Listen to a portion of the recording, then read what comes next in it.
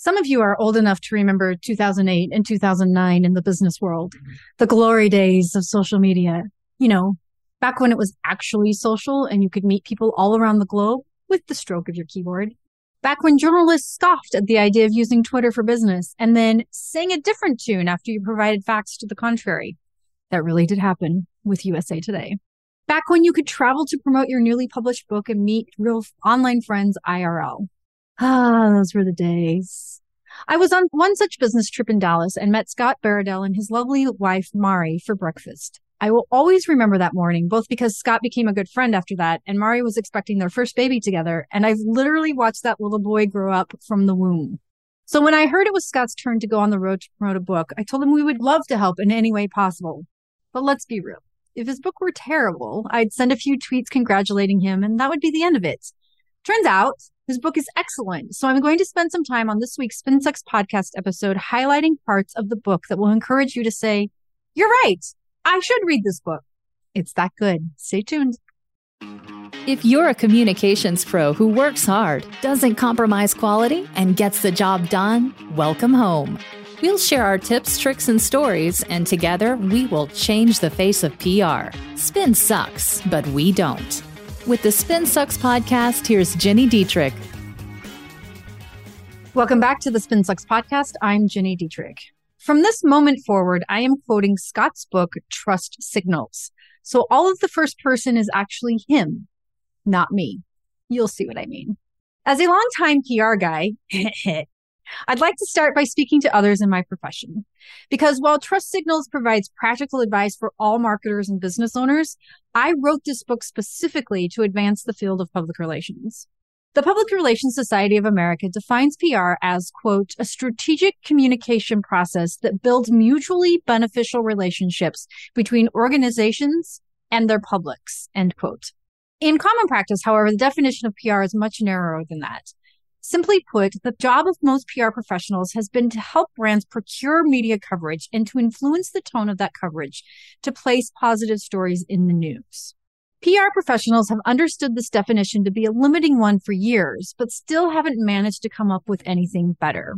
I've heard many well-meaning PR people attempt to refute this reality, twisting themselves into rhetorical pretzels in the process. But the fact remains that to the majority of brand executives, particularly at mid-sized companies and smaller, PR is media relations. Nothing more, nothing less. The rest of what most integrated PR agencies do today is better known to clients by a different term, marketing. Which of course raises the question, what's the difference between PR and marketing anyway? And does it even matter? I would argue there is a difference, and it does matter. Because if a PR practitioner or PR firm doesn't know what they are uniquely suited to do relative to marketers or why they exist relative to marketing agencies, there's no point in having a profession that calls itself PR in the first place, is there? Without a clear definition and purpose, every PR person is a marketing person and every PR agency is a marketing agency. And the only distinction in the minds of clients is that the marketing agency that calls itself a PR firm is probably a little bit better at media relations and a little worse at everything else. Many business executives today would describe PR as subordinate to marketing, a tool in the marketer's toolkit. In the same way that the majority of execs view PR's primary role as media relations, most also see PR as just another arrow in the marketing quiver, no different from SEO or display advertising or media buying.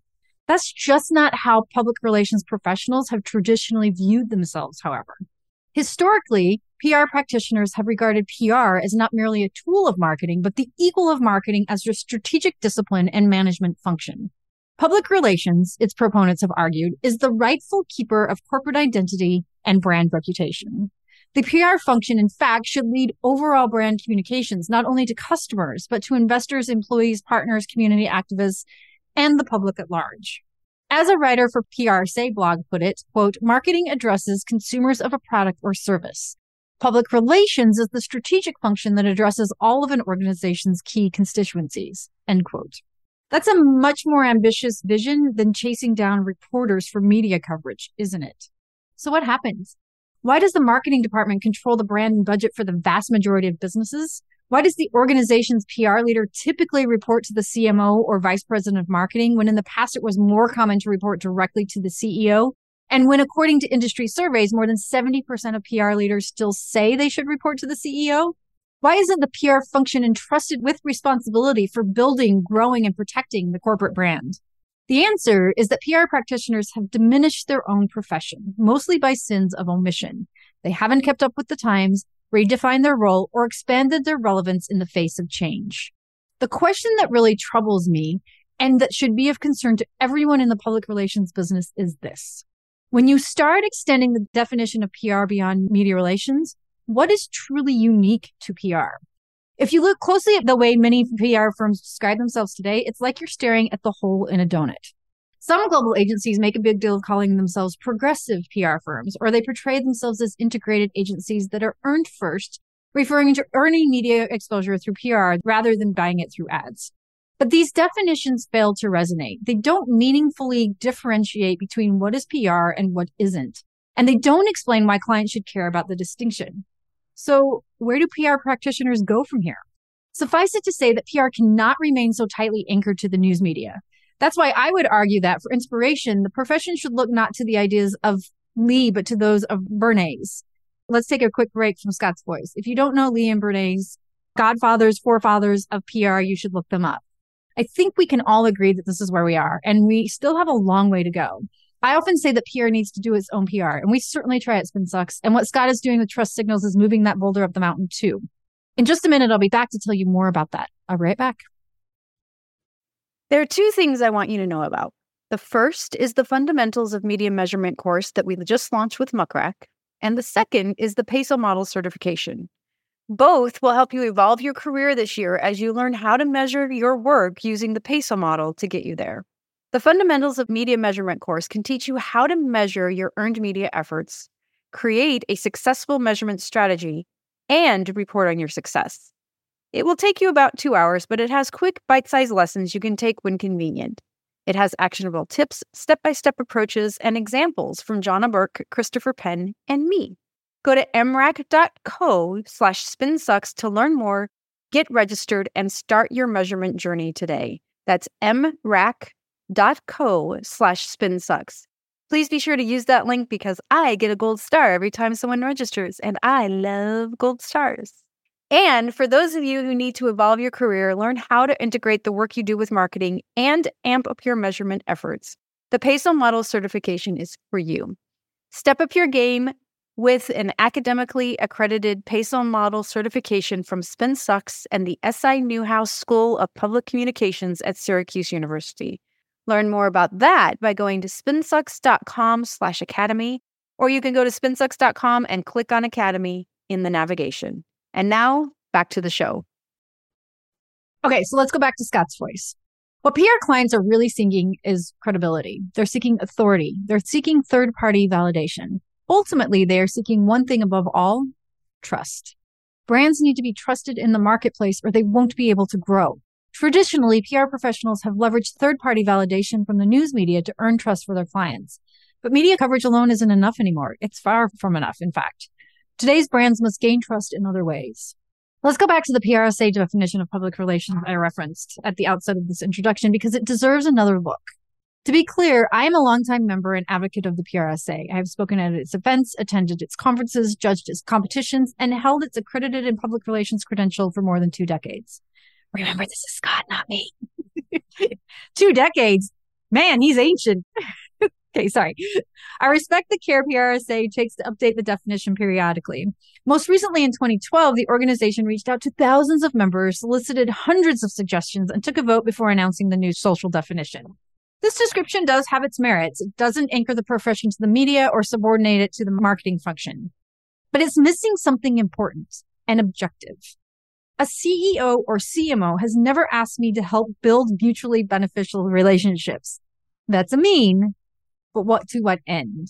To answer this question, I've created an alternative definition of PR. It's short and to the point. PR is the art of securing trust at scale.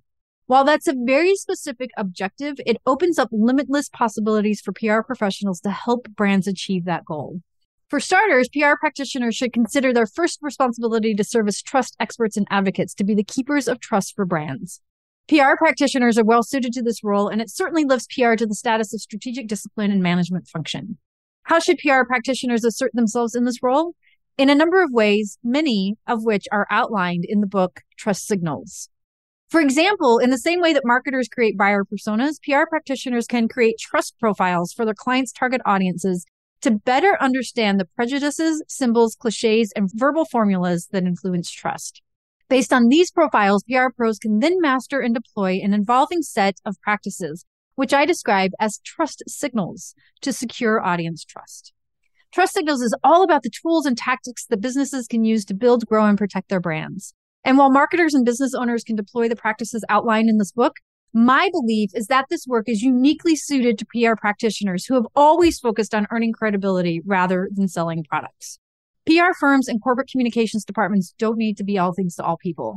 They must simply become better than any other type of agency or function at understanding what makes buyers and other audiences trust. If PR leaders really want to elevate their profession, and if they want to guide corporate identity, lead brand strategy, and report to the CEO again, that's the path for doing it. Trust Signals, the book, will show you how.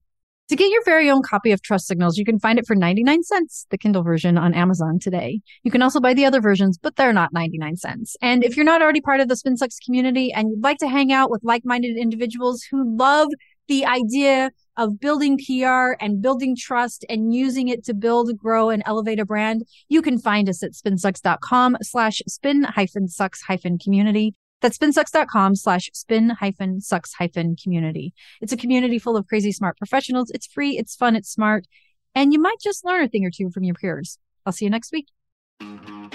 If you're ready to change the face of PR, make sure you subscribe to the SpinSucks podcast. If you enjoyed this episode, leave us a rating and a review.